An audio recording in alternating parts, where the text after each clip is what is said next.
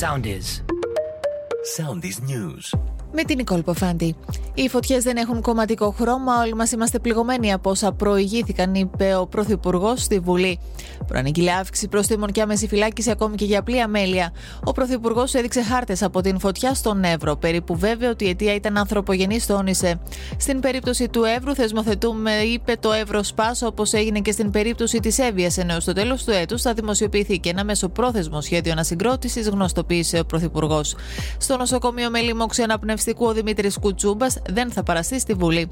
Στις 25 Σεπτεμβρίου ξεκινάει η διαδικασία έκδοσης των νέων ταυτοτήτων, ενώ σε 2 χρόνια από σήμερα, τον Αύγουστο του 2026, δεν θα ισχύουν οι παλιές, τόνισε ο Υπουργός Προστασίας του Πολίτη Γιάννης Οικονόμου. Επιχείρηση από ισχυρές αστυνομικές δυνάμεις εντός του Εθνικού Μετσόβιου Πολυτεχνείου στην Πολυτεχνιούπολη πραγματοποιήθηκε νωρίς το πρωί. Ένα βίντεο ήρθε στο φως, φέρεται να δείχνει τον αρχηγό της μισθοφορικής οργάνωσης Wagner, Prigozhin, στην Αφρική λίγες μόλις ημέρες πριν από τον θάνατό του. Για εκείνους που συζητάνε αν ζω ή αν είμαι νεκρός, τώρα είναι Σαββατοκύριακο, το δεύτερο μισό του Αυγούστου. Είμαι στην Αφρική, λέει ο Prigozhin στο σύντομης διάρκειας βίντεο.